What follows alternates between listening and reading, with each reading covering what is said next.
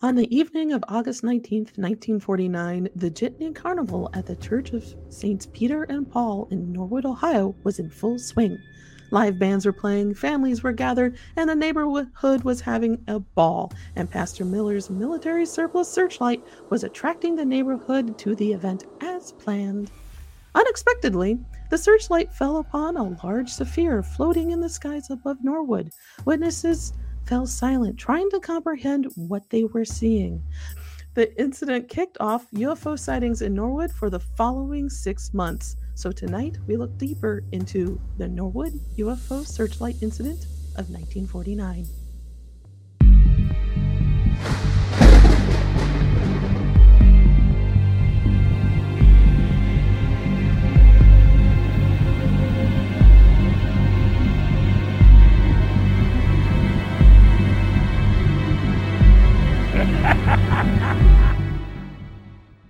Hello, everyone, and welcome to another wonderful episode of the Hometown Haunts podcast, brought to you by the Cincinnati Cabinet of Curiosities Comics Anthology. I am your host, Kat Cloco. Along with me for this spectacular ride through Norwood's strange history are Jen Kohler and Christina Wald. They'll be on in a minute. You can follow us at Sin Cabinet Curio on Twitter and at Sydney Cabinet of Curiosities on Instagram. And of course, we're dying to hear about your personal encounters with the paranormal and fringe history from your neck of the woods, such as Norwood, Ohio. Send it to hometownhauntedmail@gmail.com or join us and share it on our Facebook group. You can find us at Hometown Haunts. We're also an official podcast that can be heard wherever you listen to podcasts. And if you want to see us while we're doing the show, you can watch the video feed on YouTube. Find us by searching Cincinnati Cabinet of Curiosities. Please rate and review us so that other spooky history lovers just like yourself can find us. Of course, the link is in the show notes.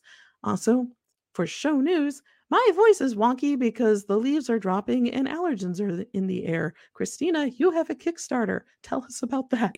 Yes, I have a Kickstarter for my book, Sketching Here and Everywhere, My Sketching Obsession, and it is almost funded. It might even be funded when this airs. And we had mentioned last week there's actually even a Roswell story, because when I was sketching in Albuquerque, we actually had someone come up and talk about seeing the people in Roswell. It's been exciting because a lot of my students have been getting the book, so that's been fun. So it runs for another till the 22nd. So it's been going really well. And it's mysketchingobsession.com. Yeah, thank you. Yeah, just before Thanksgiving it ends. So yes. Yeah. And then I know you, Christina, Jen, and then your friend Christine went to Arnold's Bar for Halloween, and you have stories. Oh, yeah. And I was not there, and I want to hear these stories. They are not coming we missed today. You, Kat. So for our listeners, don't get excited. We're talking about UFOs today, not the dead at a bar. But we will be talking about them in a later episode when it's like our hometown haunt bonanza. Mm-hmm. I will give you a little tidbit. Yeah. Christine had a little girl hold her hand. Oh. Yeah, and was following her cool. around the bar. No, that's sweet and sad at the same time. Oh, yeah. Mm-hmm. Yeah. I mean, she was having some pretty authentic experiences. Mm-hmm. Yes. And it'll be interesting to do an episode about them. Yes. Yeah. I haven't asked her if she wanted to be on. She's been on the show before. I know, but I'm just like, you're going to do this fun. Whether you want to or not. And it was interesting because the building's so old. Mm-hmm. Yeah. It was kind of interesting walking around it. Everything about it's wonky. Like the stairs are all different sizes, and it's just it's supposed to be the oldest bar in Cincinnati. The upper floors. I didn't realize I'd never been there before. Yeah. Yeah. I didn't realize they had dining space up there. Yeah, me neither. And they have a room with a bathtub up there that's supposedly super pretty haunted. Yeah, and then the bar, there seemed to be a fair amount of activity. And of course, as we were discussing, I was using one of those mobile apps, and it seemed like it was mostly sus. It was entertaining, and it kept telling us to get out. Yeah. It was season 3, episode 60. Oh, okay. So that was when we talked about Arnold's Bar. This is also the second time that we have talked about UFOs in Cincinnati. Mm-hmm. So, and I discovered this story from doing that previous episode. So, shall I dig into it? Yeah, I'm excited to hear the deep dive about it because, we kind of did the very light. Yeah, I mentioned it before. Like, if you sneezed, you missed the mention, basically, in the last episode. But yeah, it went further and deeper than I was expecting it to go.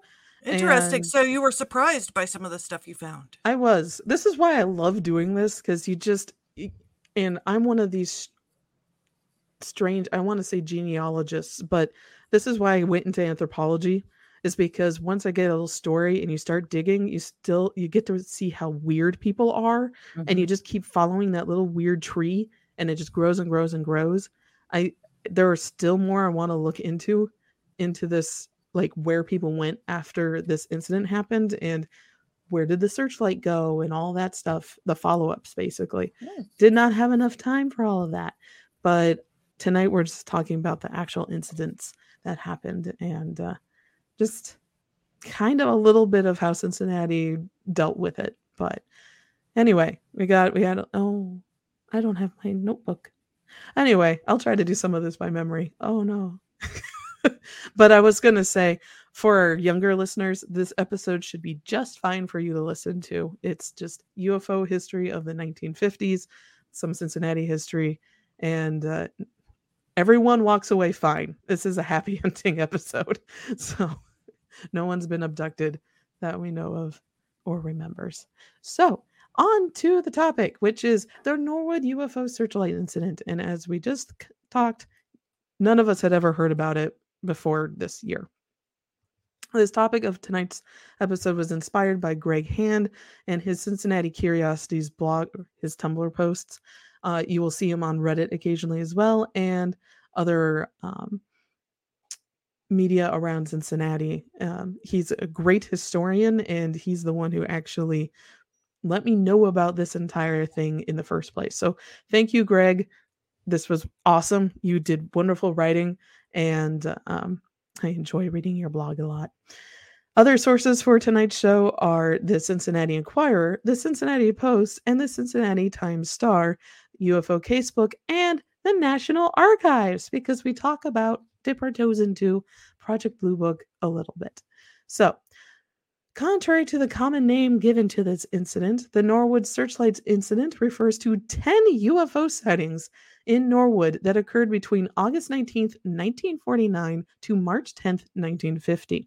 What makes these reports extraordinary is the caliber of the people who were reporting them: local clergy, police officers, the press, civilians, and military officials, and scientists from the University of Cincinnati. So we're going to go into our Wayback Machine to August 19th, 1949. It was a wonderful Friday evening, and there was the Jitney Carnival in Norwood, Ohio. So, after World War II, surplus of military equipment was cheap and plentiful. Reverend Gregory Miller of the Church of Saints Peter and Paul, now called Holy Trinity Church, but they use the same church, and it's the same facility, bought a large 8 million candle power spotlight or searchlight to use for promoting the Catholic festivals. And the Church of Saints Peter and Paul would rent out this particular searchlight to other Catholic festivals around the region. So this is how we get more than just Norwood involved in this, but they all involve our beloved Sergeant Donald R. Berger and Reverend Gregory Miller. So on the night of Friday, August 19th, 1949, University of Cincinnati ROTC instructor Sergeant Donald R. Berger was working the searchlight that evening for the Jitney Carnival being held at the church and at the school that was next door. A little after 8 p.m., he was guiding the light in the sky, and it illuminated a large circular object hovering in the sky over the festival. Sergeant Berger kept the searchlight on the object, with many carnival goers seeing the hovering object overhead. The object stayed in the sky until 11 p.m. And we know these timed incidents because Sergeant Berger wrote them all down in his notes. So we know the exact times when this, I'm going to call it a UFO for a lack of a better term, because it's an unidentified flying or hovering object. UFO doesn't sound right, so because it just constantly hovered and kind of turned on and off like a light. So we're going to call it a UFO. It really was unidentified flying. And it kind of sounds better than balls of fire, which is what the Cincinnati media kind of went with as a title, which really they weren't on fire. So they were just reflective. So we're going with UFO. So there were other aerial, as I just said, balls of fire that were reported by local media, being the newspapers of the time, that were all witnessed across the region that night. And Sergeant Berger also notes that there was one other spotlight that was military grade being used that evening at a different festival across town. He knew this was happening and could see it when he was guiding his own. So he knows there was at least 2 spotlights going on at the same time. A trained weather observer was quoted in August 20th, so the day after edition of the Cincinnati Post, that the objects looked like weather ceiling balloons, but they weren't moving.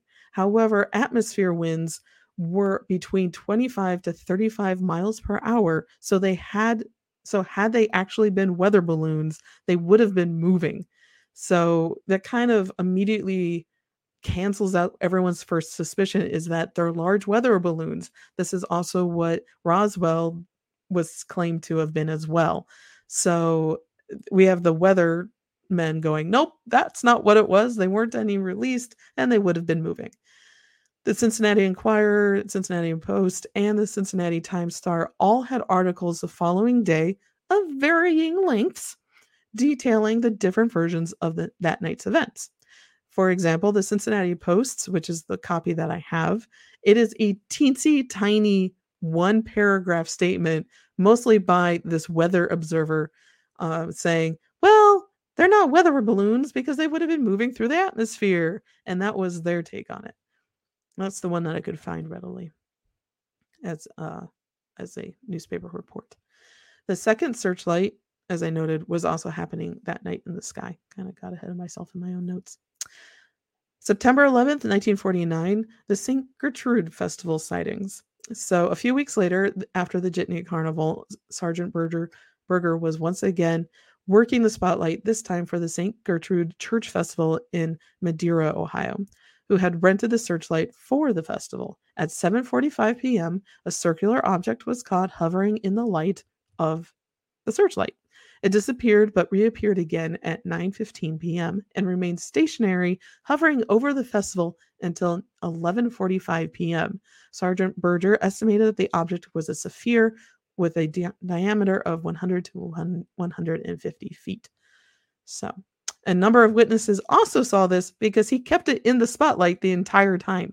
So if you can imagine going into the festival, getting some funnel cakes and looking up and seeing this gigantic moon-like thing reflecting off of a spotlight over you, I think I would have dropped the funnel cake onto the ground out of just sheer surprise. So the following week, September 17th, 1949, are the Milford sightings. While Sergeant Berger, I don't know why I keep calling him Berger. Sergeant Berger was working the searchlight, a solid circular object began to hover within its light. Sergeant Berger estimated that it was hovering about 7 to 8 miles above the festival. And during the festival, about 6,000 to 7,000 people were said to have witnessed the object. This is in total, though, not just the people who were at the festival, but also the surrounding area around Milford. There were reports. So this is like everyone together, how many people were estimated to have witnessed this, because we get some more insight as to what the circular object looked like. People traveling from around Milford could see the spotlight shining on this hovering object overhead. So people who were they were able to see this thing, and it looked like a big peanut. That's the punchline. People, they were looking at it, and it looked like 2 sapphires, basically one on top of the other. So a peanut. It was a big metallic peanut, and it was shiny and reflective. And people interviewed said it looked like aluminum or other metallic materials is what the outside was made out of. It was also smooth by some reports and ribbed in others. So interesting. We get different takes, but it looked like a giant hovering peanut over Milford. Silver peanut. So this comes the October 23rd, 1949 return to Norwood sightings. And this is interesting because this is where all the scientists saw it. This is where we have most of our photos from. Actually, all of our photos, I think spare one, are from this night because we had somebody recording everything. It's like, hey, we have these hot things called a video recorder, and we're going to make a motion picture of this and a camera. So it was a hazy evening that night, and Sergeant Berger once again was manning the searchlight, and I want to know what his thoughts were on this as he's going, again? Seriously? Okay. And they were back again at the Church of St. Peter and Paul in Norwood. Unlike the other incidents, though, this was a purposeful attempt to capture the UFO on film and with scientific witnesses. So attending this event were several members of the press. I believe the chief editor for the Cincinnati Post was there. The mayor of Norwood, R. Ed Tepe, was there. Sergeant Leo Davidson of the Norwood Police was there. He was the one actually taking all the video or I should say the film and the photos that we eventually have of this. And there were two professors from the University of Cincinnati, Dr. G.A. Wells from the physics department and Dr. Paul Hergert from the UC astronomy labs, basically. And we know all about them because of the Cincinnati Observatory episode. So Sergeant Davidson took photos and motion picture recordings of the UFO. And this footage was used in 1952 for a TV show, but has become lost to time. It's lost media. Why is an interesting point for a little bit later this episode. The incident was reported to Wright Pat, with an intelligence officer taking the report. And the sighting started at 7 p.m. At first, it was described to look slightly conal and hovering above the layer of the haze that night. But at 10 p.m., it took a very curious turn when the gathered witnesses watched several smaller triangular-shaped objects emerge from the UFO. They exited the UFO on a strange beam that they later exited out of when they turned off of the beam to fly around the object. So basically, what it sounded like was these little triangular objects were coming out of the UFO, and it was like when you open the door at night and you have this beam of light coming out of your house. It was the same kind of phenomena happening when they exited the UFO. The internal light of the UFO made a beam path for these triangular mini UFOs to travel on. And they stayed on this path until they flew around the UFO in a circular motion. Witnesses described that the smaller objects looked like the apex of an arrowhead. Dr. Wells was quoted in saying of his experience, "In my opinion, it's an optical illusion." And meanwhile, Dr. Herbert said, "It's not fake. I believe it may be caused by illumination of the gas of the atmosphere." So both of them were one was way more positive than the other, I would say, in this. So, like I said, all the photos, and I can't, can I screen share these? I can put them in our messenger. Really, the photos, they're all in black and white. And to me, they look like somebody took photos of the moon. Yeah. So this is one of the photos taken October 23rd. It's the best one where you can actually see the little balls of light, which were these triangular arrowhead looking UFO mini saucers that people were reporting to see. And all in all that night, there were 50 people in attendance for this capture of the UFO. And the fact that it came on time and stayed around for a few hours is kind of amazing, that a UFO seems to be summoned by this particular spotlight. It almost feels like a moth to the flame type of thing. This is another photo of it. This one looks a little bit better because you can actually see the tail of the light and then the actual object being illuminated by the searchlight itself. these are the two of them together. I don't know how I just managed to do this, but this is just a close-up image of the searchlight hitting, and they're saying basically this is where most of the light is hitting and then dispersing along the sphere, basically. And then this is a photo that someone took further away, where you can basically see the searchlight on the ground and this object up in the air. And what's really strange is the fact that it's doing this 25-degree kind of bump up here, where some ufologists believe that the sphere was actually taking the light from the searchlight, like using that physics and sucking up the energy from that light to be able to power itself somehow.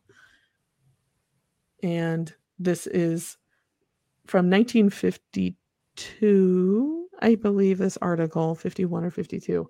But this is Sergeant Donald Berger and the searchlight that he was using. And then to the right is the saucer base, or an illusion, basically. And this is, I think, the Cincinnati Enquirer article.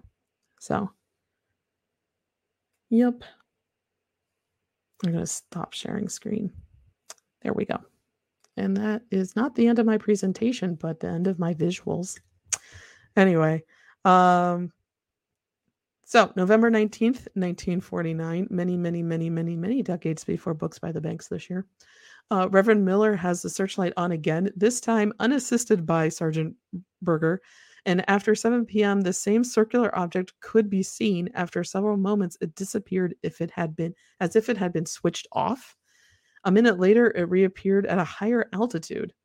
And that's the end of that experience. Then the next month, December 20th, 1949, again in Norwood, at 8 p.m., Reverend Miller turned on the searchlight and the craft appeared very high up in the atmosphere at first. After some time, it moved closer to the light. So it was just like, got to get more of that. And then closer to the light, it disappeared from view around 10 p.m. So it just kind of slowly got closer to the searchlight base throughout the evening. January 11th, 1949, again in Norwood, Reverend Miller turned on the searchlight at 7:30 p.m. and at 7:45, the UFO appeared but looked dimmer. Witnesses noted that several small objects moved throughout the light beam. So again, those small little mini UFOs. March 9th, 1950, in Norwood, Reverend Miller turned on the searchlight again at 8 p.m. The UFO remained motionless for 45 minutes, hovering in the light, before two smaller objects came directly out of it. Then he didn't write when it disappeared. But the following day, March 10th, at 7 p.m., it appeared when the searchlight was turned on. It remained for 45 minutes up until 7:45 p.m. before disappearing for 30 minutes. At 8:15, it returned and remained until 11 p.m. when it disappeared, and it was never seen again in Norwood. So that's the end of all these incidents. Together, they are the Norwood UFO searchlight incident. Although these sightings are amazing, they were not included in Project Grunge, the Project Blue Book's predecessor, which is really interesting given the amount of people who saw it and the caliber of the witnesses. You would think this would be prime interviewing material, people that would want to be included in Project Blue Book or Project Grunge. However, a UFO sighting on March 8th that happened between the last two incidents at the Dayton airport was included in Project Blue Book, even though it didn't have nearly as many witnesses. In that case, it was a self-illuminating orb that two pilots who were on descent to the Dayton airport witnessed in their flight path. And it seemed to keep up with their plane and then also be disappearing as going through clouds and then reappearing again. And then it finally disappeared after a few minutes. So it's very similar to what was being reported here in Norwood, but for whatever reason, it was included, maybe because of the two pilots, and not the rest of the cases from Norwood. Let's see. Leonard H. Stringfield, who wrote the book Saucer Post 3-0 Blue about his UFO encounters during World War II, looked through the Norwood UFO case files. He is also from Cincinnati. He even appeared on a WCPO special called Flying Saucers with Reverend Miller in 1952. There, Miller showed Stringfield the incredible footage recorded by the Norwood police and from the October 23rd incident where all these photos are from. And a lot of these photos are actually stills of the reels that we could get. They're very degraded by now. He actually, Reverend Miller, showed Stringfield I keep calling it video, but the footage on a reel-to-reel at WCPO after the filming of the TV show ended. And then the footage disappears.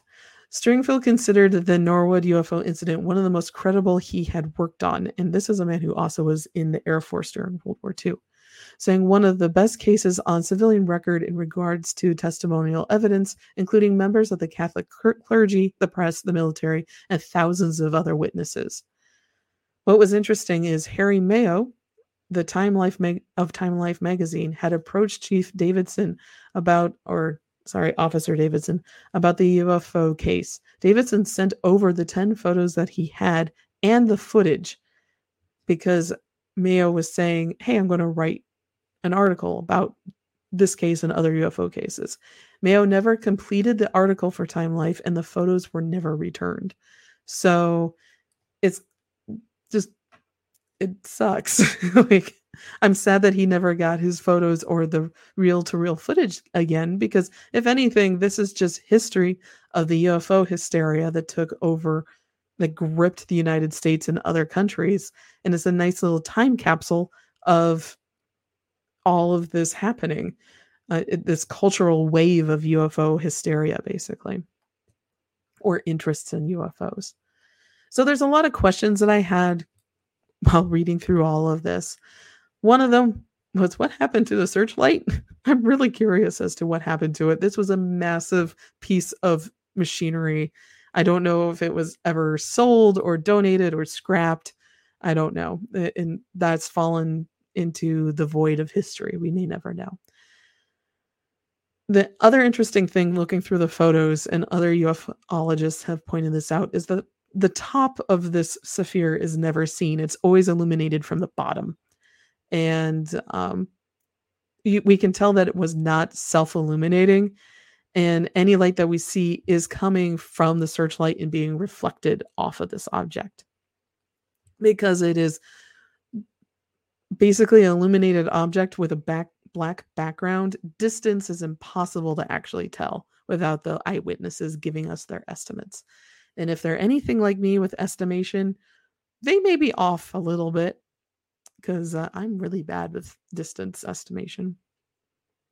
One of the other ufologists in an article wondered why Sergeant Berger was wearing his uniform while using the searchlight for these festivals. Was it an official army business? Did he happen to know to look for these UFOs because he had been clued on any potential, like, hey, we're going to experiment with this thing, point the searchlight up because I know you're working this job type of intel? Was it an official military vehicle being tested? Because at the time that I could find, there weren't any aerial vehicles that could hover for any length of time without making a lot of noise. And if you notice, with all these witnesses, they've never mentioned any noise being made by this object floating above them. My response to, was this official business? Why was he wearing his uniform? It was 1949. We had just finished a world war. Patriotism was through the roof. Of course, he was going to wear his uniform. This is like, my grandfather would continually wear his hat in every Veterans Day, Memorial Day, just 4th of July, out of patriotism.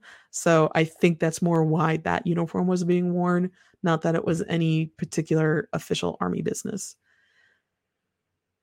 The other interesting question is, was the UFO constantly still hovering over the festivals, or did the searchlight keep up with it, keeping it illuminated? So basically, was it moving slightly and the people operating the searchlight just follow it? it's just a interesting question that's never, all of the descriptions are kind of vague on this. Berger kind of says for the first incident that he followed it with a searchlight, and that's the most detail we get as readers of these accounts. So yeah, it's very vague on that particular movement. From what follow-up reporting I could find, and this was very limited, both Reverend Miller and Sergeant Berger went on to lead quiet lives after this incident. Eventually, Berger and his wife would move to Arizona, where they both passed away in 1989 and 1994. I don't know what happened to Reverend Miller. He could be still out there. I don't know. I did not find his obituary. What remains in question about what remains is a question about what they were actually seeing those nights and why it continued to return to Norwood, of all places in the United States. What I had written down in my notes that I failed to bring up here is that just within these years, I think around 1952, because this is why the WCPO show came on. So in 1952, around July of that year, 8 objects were witnessed floating over the United States. I believe this is one of the things that inspired Independence Day as a film. And jets were scrambled, or planes were scrambled, and 2 pilots actually encountered these glowing orbs. And they flew west. Ironically, at the same time, Cincinnati, Indianapolis, and St. Louis all had these orbs reported flying over their skies. So in 52, WCPO does that Flying Saucers TV show, and it's probably in response to these mysterious lights that are being seen over Washington, D.C., Cincinnati, Indianapolis, and St. Louis. It's all interesting. Something was happening. There's way too many witnesses, both civilian and military, to be saying, like, it's just all weather balloons. Weather balloons don't travel that fast. Something was being studied. What, though, we don't know. So, what are your thoughts on all this information that I have just deluged onto you? This is a much more interesting and beefy story than I ever imagined. I mean, 25 minutes is a long time, and stuff coming out of it, I wish I could have seen it. Yeah. I can imagine a time of cell phones. Even if it happened today, I guarantee you the cell phone footage would be shaky and hazy. Like there'd be fingerprints on the camera lens, making everything. Well, I was thinking like at the where they just had the festival with all the drones and stuff doing the light stuff. Like Blink? Blink. There was some really amazing. There's some really amazing footage of that. Oh yes. Yeah, and it looks UFO-y. It looks really UFO-y. Yeah. It kind of had a Space Invaders feel. Yeah. Oh, yes, it did. Like when we were watching it, people around us didn't even realize they were drones. Like they turned on, and because of where we were standing in the crowd, they looked like lights from a parking garage. And even Mike didn't recognize they were on because they were in a square formation. And until I pointed them out, I said, "Those are the drones." And he's like, "Oh." Yeah. I mean, it's so kind of like when people see apparitions, you don't always immediately recognize them as being someone who's not a part of your party. They're not too transparent, they look like average people, and we're not always focusing on things immediately in front of us. We're kind of always inwardly looking and not looking too far ahead of ourselves. So yeah, it'd be interesting if it happened today. And I will say this past week, when I've been doing these deep dives, I've looked out my window around 10 p.m. going, "Are you out there, Saphir? It's me, Kat." And nothing shows up. So when I was in the newsroom at the Enquirer, I pulled our UFO file to scan in the photos. Fun! And it had this, but it didn't have those photos that you showed. Yeah, so these photos, I don't think. It probably not, because I think most of these photos are from the Cincinnati Post. Okay. Because the Cincinnati Post editor, I think his last name was Lynn, was good friends with Reverend Miller, because he was present in that October 23rd event where all these photos are from. How these got pulled from the footage before it was lost media, I do not know. I just know they exist. Well, I will tell you that things mysteriously disappeared out of the Enquirer archives all the time. I think people just walked away with them, especially if they had any historical significance or even emotional significance. I know there was this one photo, was my all-time favorite photo of the Enquirer, and I'm pretty sure it was taken because it was no longer in the file by the time I had left the newsroom. So I don't want to say too much more because I don't want to publicly point a finger at someone, but things just, or people take things home and they just never get returned, or they were on a desk in a pile of stuff. Because let me tell you, journalists are messy people. Yes, we are. And could be sitting on someone's desk and got thrown away by accident. Who knows? Yeah. But the Times might still have an archive, because the Enquirer would keep anything that was sent to us, and it would end up in our library. Okay. So I don't know if we could go what the Times archives are like. Maybe they might have it still. I hope so. I hope so, because this is so interesting. I mean, could it have been, we're so close to Right Pat, could it have been tests of stuff? Because the story we talked about during the UFO episode, we had people that saw all sorts of interesting flying vehicles. This seems like it could have been something that was top secret that they couldn't talk about. Oh yeah, that's what it really reminds me of too. Yeah, because like with the triangles and stuff, it seems like it was some sort of, I mean, if you've ever read The Pentagon's Brain about DARPA and all the weird stuff the Pentagon did tests on, they probably just told people, oh, it's nothing. Yeah. It's a really fascinating book. It's by Annie Jacobson, and it talks about all the money the Pentagon, like anything you could think of. There's a reason why that budget's so huge. Anything you could think of, they did. And this seems like something, because like the 45-minute thing, it just hovering in the air seems really, I mean, that's a pretty long wild. time. That's a long time. That's not like a casual encounter. That's that's just like you go out to eat, you're sitting on the patio, you look up, the entire time there's this gigantic moon thing watching you. So that's no moon. That's perfect. Unsolved Mysteries came back on Netflix with new episodes. And the first episode was about a UFO sighting. I can't remember where, but it was prolonged like this. And lots of people saw it. Police officers saw it. They ended up calling the meteorological people that monitored the radar. And it showed up on the radar. And Is this the one that was in southern Michigan? Yes. Yeah. Yes. And it was, lived in that area at that time. Oh my God. Okay. Really? Yeah. Did you know about it then? Nope. Okay. I was blissfully unaware of all of that. But they had the guy, the meteorologist guy on there talking about it, and it's fascinating. And none of them could explain it. I will say, for meteorologists, large groups of birds flying also show up on radar. And the cicadas. Remember when we were reporting on cicadas? Yes. They were also showing up in Alexandria, Virginia's and Washington, D.C.'s meteorological radar system. Okay. So fascinating. That kind of gives you an idea of how sensitive these radars are. But those are radars from last year, not necessarily 1994. Right.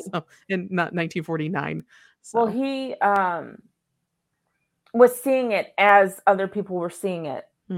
Like, so it was matching up with what was coming in on the reports. And as far as weather-wise, there was nothing, but it's kind of impossible to tell if it's a bird, a flock of birds. It's a big blob. Yeah. So listeners, if you were there, Yeah. let us know. Yeah, if you have any Church insight. festival, you know. Yeah, Norwood or Michigan. Yeah. Yeah. That'd be cool. Yeah. Especially if you have any photos. Yeah, I'm always interested about people who live near Army bases or Air Force bases, like Wright Pat. Like, I grew up about an hour north of Grissom Air Force Base in Indiana. So I have friends who have UFO sightings from around Grissom while they were going to Purdue. So University. So, because you have to drive right through Rochester, Indiana on Route 25, and that's where a lot of people were seeing UFOs. Which, if you look to your east on Route 25, you're looking at Grissom Air Force Base, and they were seeing things. So, and in that case, that was the cigar-shaped UFOs, and then it was dropping basically smaller UFOs from it. See, that sounds very similar to what you described with the little triangles. Yeah, it is very similar. So, it's just it's fascinating. I take the same stance with UFOs as I do with ghosts. They exist because people have witnessed these things, and these are the names we've attached to them. What they are, I can't tell you, but they exist. So, it's an interesting story, and it just kept unfolding. I did not realize people had seen it so many times. What I do, a little flag that raises, is the fact that Reverend Miller and Sergeant Berger were at the center of every single one of these things. So I'm just sitting there going, okay, boys, what are you doing that's summoning the Saphir? Yeah. And I wonder if they had anything like after that and just never reported it. Yeah. And that's really what I was curious. And that's why I did some follow-up to see what happened with them. And from all accounts, it was a pretty quiet life. There weren't any major newspaper articles. Like, Berger got married. I know what houses he lived in when he was here in Cincinnati, which is super creepy, but well, they used to print your address in the paper. They used to. And that's how, when I'm doing these large, like, when looking for his name, it would just be like, this is their marriage announcement. This is where they lived. Like, even in their marriage announcement, it told me where they lived at that time. And the yellow pages, some of them show up in these large archive searches. So, yeah, I know where they lived around the city, and then they eventually moved to Arizona. But I don't know what he did for work. I don't know if he taught anywhere. I don't know what she did. I don't know if they had any kids. I know where they died. I know where they're buried. I've seen their headstone. But all that information in between that makes a life, I don't really know. Yeah. Not that I need to know, but as a historian and a researcher, you're just kind of like, the story's incomplete. So. I know. It's always the information you want to know the most you can never have, because either you're not that person or you're just not a part of their life, or I hope somebody says something. Somebody says. Yeah. I will say my brother-in-law is a pilot, and I have asked him a couple of times, have you seen anything up there? He's like, no, there's nothing up there. But that's just his experience. I mean, he flies commercial airlines he flies private jets now, but he also isn't attuned to those things.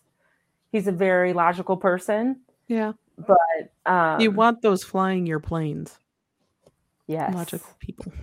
Yes. Logical, grounded people. He's a very good pilot, just got promoted to captain, so I'm very proud of him. Well, congratulations. But he said he's never seen anything. That's really interesting. I want to find out more about it too, because it's meteor. It's like some of the cryptid stories we have. It's one little tiny paragraph in a paper in 1852 or something, and this is huge. This was huge. This is so many people witnessing it. Oh yeah. So I'm kind of appealing to our listeners.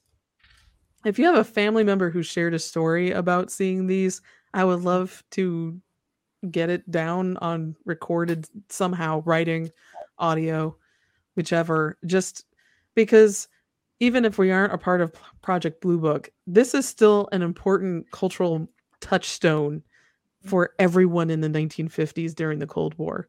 And it's not it's not in our collective unconscious in Cincinnati. I mean, stories like this get lost to time. So it's nice that you're archiving. I mean, good job at researching, because this is really interesting.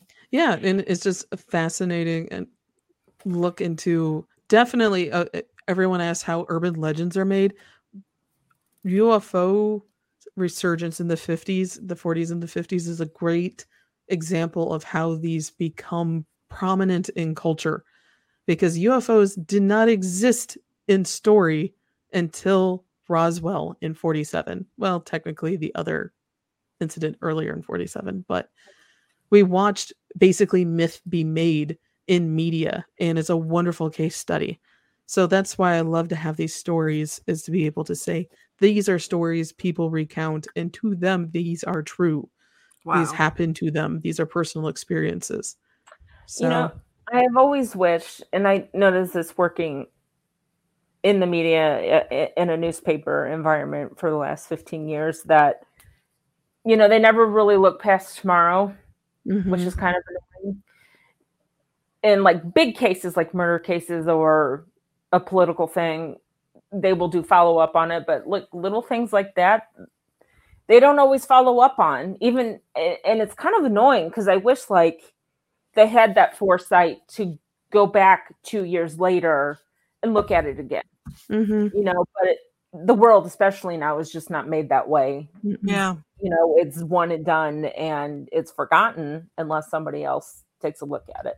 Yeah. And then patterns are found in details like this. Yeah. That's definitely something that was ground into me in my anthropology classes, is to pay attention to these smaller details, because if they are reoccurring and popping up frequently, it's a pattern you should actually be paying attention to, even if it's small. Like one small mundane thing, but it could snowball into something larger.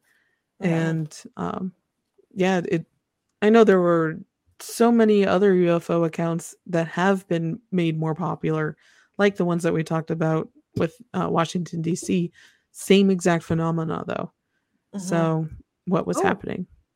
I just remembered a friend of mine from college had a UFO experience as a teenager in Maryland. Oh, wow. Out in the country. So her and her best friend would sleep outside all the time. And she saw something hover or go across the sky or something late at night, and it scared the ever shit out of her. Yeah, that would. And I didn't ask her too many details, because it still bothered her, in college. So I'm like, I don't think I ever want to see that. Yeah. Just as a little aside. So I drove to Maryland last week, and there and back again. And the entire time we were driving up and down the Allegheny Mountains, just because those are right what you hit at Pennsylvania, West Virginia, and Maryland. And the entire episode of our haulers and the creatures and cryptids of those haulers flashed through my head for the 3 hours we were going up and down the haulers and valleys of West Virginia, Pennsylvania, and Maryland. And I turned to Mike and I'm like, do you think we'll see Bigfoot? And he's like, no, we're going to see that weird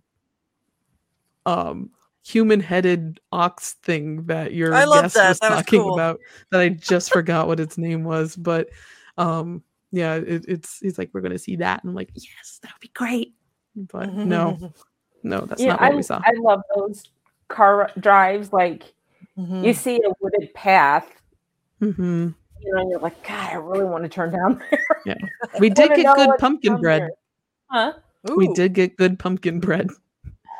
We stopped off at some little bakery in Maryland, and it was really good. That sounds cool. Yeah. So we've got two things. We've got a hometown haunt from Misha when he was close to Berea, Kentucky. Okay. And then we also got an email. I don't know if you saw it, Kat. Somebody heard something on the EVP, somebody that we urban sketch with. Oh, okay. Show, and she said she heard something. I pasted it at the bottom of the document so you can read. Let's see. Should I pull up that? It's in our actual episode, correct? Yes. She says this one, she didn't say which one it was. She says you hear She says this is around 101:37, so that must be at the episode 101:37 is when she heard. I know, is that cool that somebody was listening for it? Yeah. And then it's pasted way down. She did this in the email, so I just left it that way because she wants you to listen to it first and see if you hear it, and then she put at the bottom what she thought it was. Okay, so I'm gonna say everyone be quiet so I can listen to it for a second, and I'm also gonna have to boost up my. I think I know what it is. It's my sorry, I'm lowering the volume so I don't blow my eardrums out.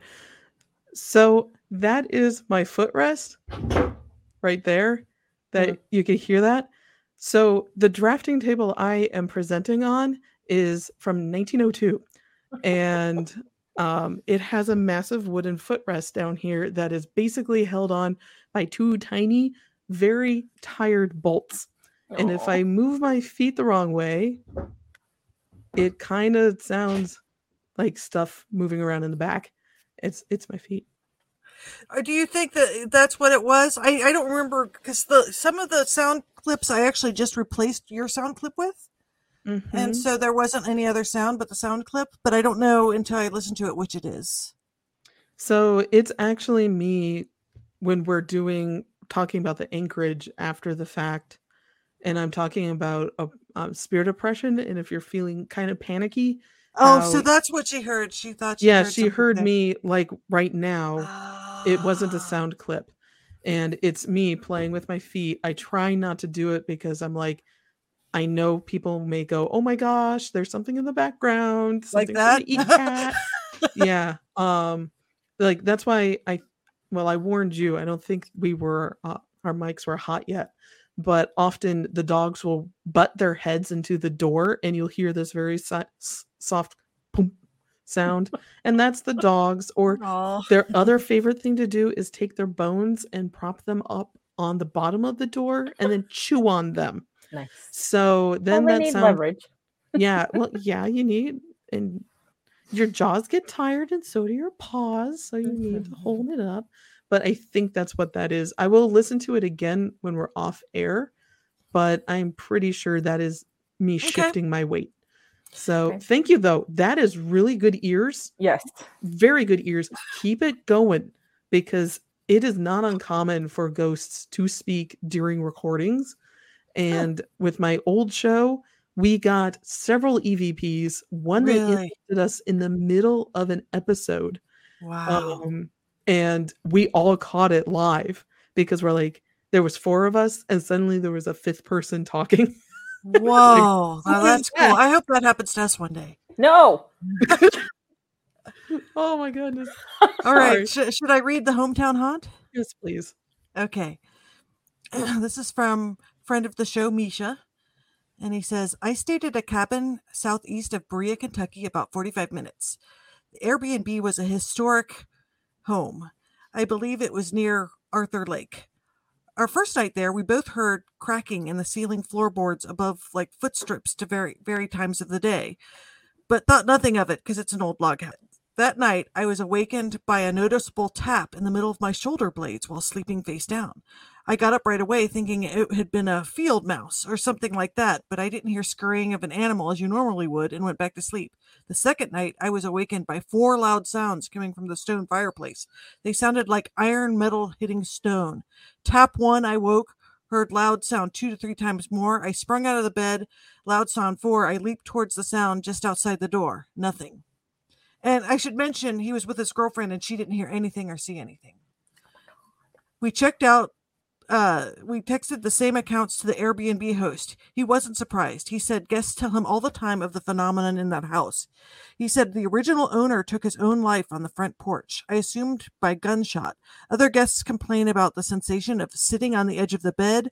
One accounted of seeing a shadowy figure sitting on the chair at the edge of the bedroom. Every account of guests talked about creaking of boards as someone was walking across it at all times of day. Wow. Well, thank you, Misha. Yeah. That's a good experience. Yeah, when he got back, he was like, you wouldn't believe what happened to me. I will say, you've hung out with me for really long if you said, that's a great experience. I don't know if that's everyone's natural reaction to the story, but yeah, no, that's a fascinating. That I want to go to that cabin. Well, yeah, like it's a very unexplainable experience, right?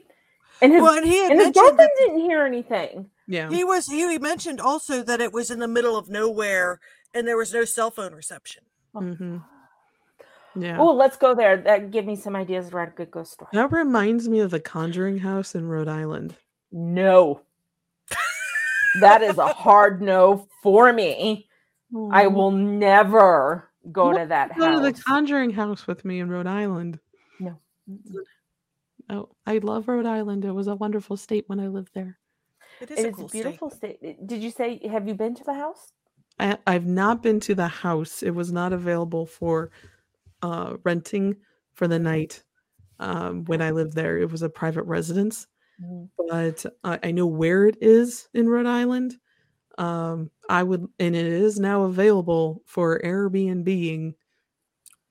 And I would like some friends to come with me. Road trip. No. I would love to just walk the grounds. No. See what I run into. No. That movie scared the ever-living shit out of me. I've actually ghost hunted with Andrea Perrin. So she's very nice. I would love to meet her again. We talked about ghosts for a really long time. That sounds awesome. Yeah, she's wonderful. I mean, it's kind of a long drive. We'd probably have to fly there, actually. I don't know. Yeah, I guess it's 16 hours from here. It's a wonderful 16 hours through Bigfoot-infested Pennsylvania. Well, we might see everything then. Bigfoot, ghosts. I mean, what else would you want? Snarlygaster. I would need major convincing to go and stay at that house. So Rhode Island's very pretty. What is your recommendation for somebody that finds themselves in an Airbnb and this happens to them? How do they keep from freaking out? Like, what are Kat suggestions? Because this is actually a really good thing. Like, if you're getting scared by something like that, how should you react? What will make you feel more safe? Okay, so the first thing you want to do is just exit the room. I won't say just flat out leave. Don't get in your car and leave and give up. Don't do that. But if you walk in or you wake up and there is a presence sitting on your bed who should not be there and is very much like a shadow person, you can close your eyes and relax. Think about good things. I feel like Mary Poppins suggesting this, but just think about positive memories, positive associations with things that will help calm you down. If it's a wonderful beach that you've been to, the fact that you love Rhode Island clam cakes, think about that. The Supernatural Boys. Yeah, the Supernatural Boys, exactly. But think about just things that make you happy and try to lower that adrenaline, because that's really what's being your enemy here. It's the lizard brain fight or flight. I'm not asking you to fight anything. I'm not asking you to flight anything. I'm asking you to calm down and take a few breaths, especially if you're having the old hag syndrome too. Just calm down. Take a few breaths. I know it's hard. What you're seeing is frightening you. It's not going to do anything. They can't do anything. It's just a shocking thing. And then take a moment, step back and go, okay, I'm safe. I know I'm in a cabin, but people know I'm here. And this is a safe place to be.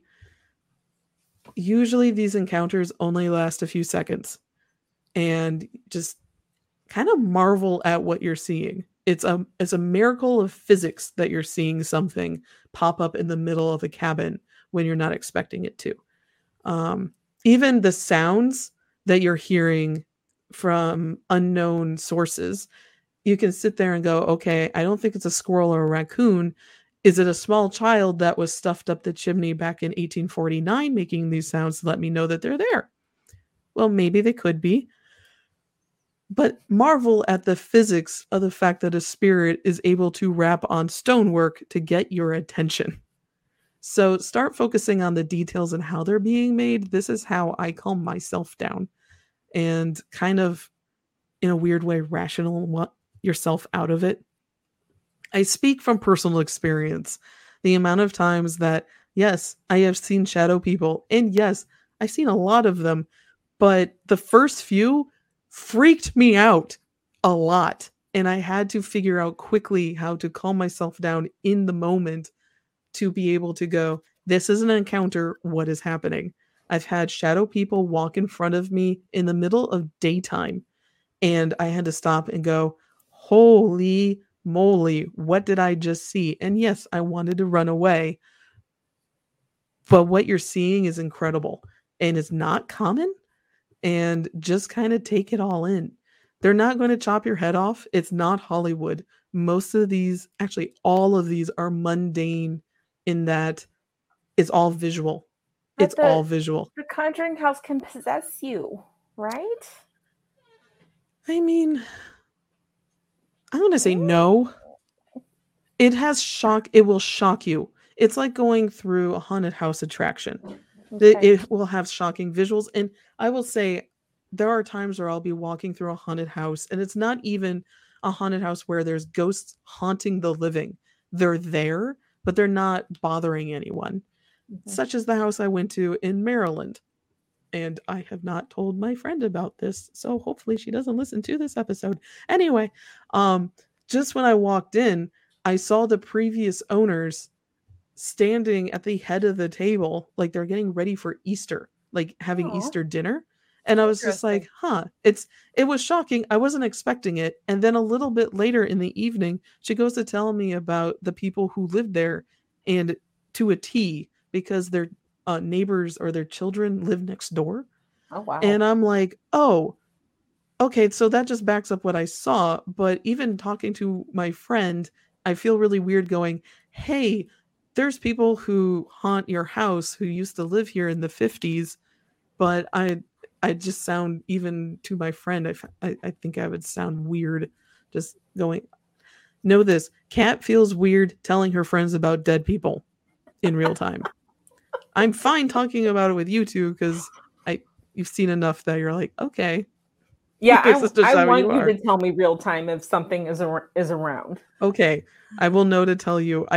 Not everyone I know wants me to tell them when there is somebody randomly dead walking around. Like, you can tell me as long. Yes. Yeah. Okay. And on that note, that's a good note to end on. Actually, a good note to end on. Thank you, both of you, Misha and Leanna. Thank you. Leandra. Thank you, Misha and Leandra, for sharing these stories and letting us know about things you heard. I am very happy that you did that. Please keep doing it. I encourage it. We don't catch everything. And Leandra actually sent to our Hometown Haunts email address. Oh no! Yay! Thank you. That's wonderful.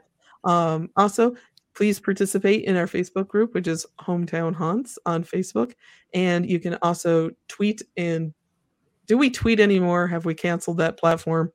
You can at least poke us at Cincy Cabinet of Curiosities on Instagram.